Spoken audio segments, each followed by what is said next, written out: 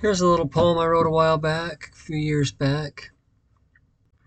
It references the story about the Pied Piper. It also references something that Jesus said about following the blind guides and being led into the ditch, and suggests that it's far better to listen to the still small voice, which resides deep in silence, at least in the quiet. Why will you follow fools? They play and you dance, and in the end you both fall down, and then you complain.